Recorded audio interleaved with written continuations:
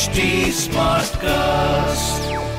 You are listening to a Mint production brought to you by HT Smartcast. Hello and welcome to Mint. I am Nasreen Sultana. You are listening to Mint Evening Market Wrap. Let's take you through all the action in stock markets today.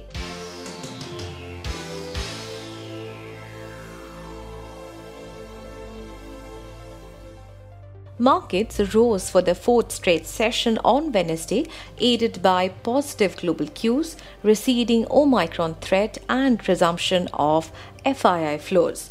The BSE Sensex ended at 61,150, gaining 533 points or 0.9%. The Nifty was at 18,212, gaining 157 points or 0.8%. Among sectors, power, realty, metals, auto and telecom rose the most, while consumer durables and healthcare fell. M&M, Bharti Airtel, Reliance Industries, IndusInd Bank and ICICI Bank were top gainers in the Sensex. Among laggards were TCS, Titan, HDFC Bank, Tech Mahindra and Wipro. Infosys has also upgraded its revenue guidance to 19.5% to 20% for FY22. Earlier, it had estimated growth at 16.5 to 17.5% in constant currency. India is pushing for a valuation of about Rs 15 trillion for LIC for the country's biggest IPO, according to Bloomberg. The so-called embedded value of LIC is likely to be more than Rs 4 trillion and its market value could be about 4 times that amount.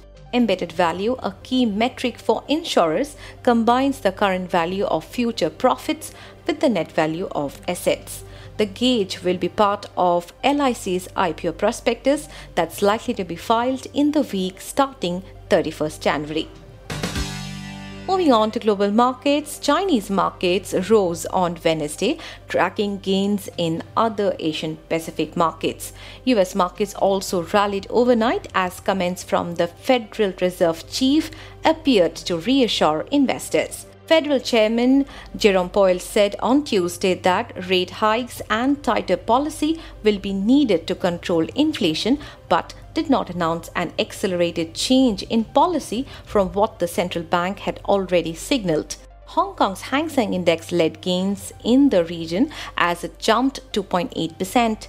Mainland Chinese markets also rose as the Shanghai Composite was up 0.8%. Japan's Nikkei jumped 1.9% and South Korea's Kospi rose 1.5%. In other asset class news, oil prices continued to inch up after soaring more than 3% on Tuesday. Brent crude futures traded flat to $83.70 per barrel.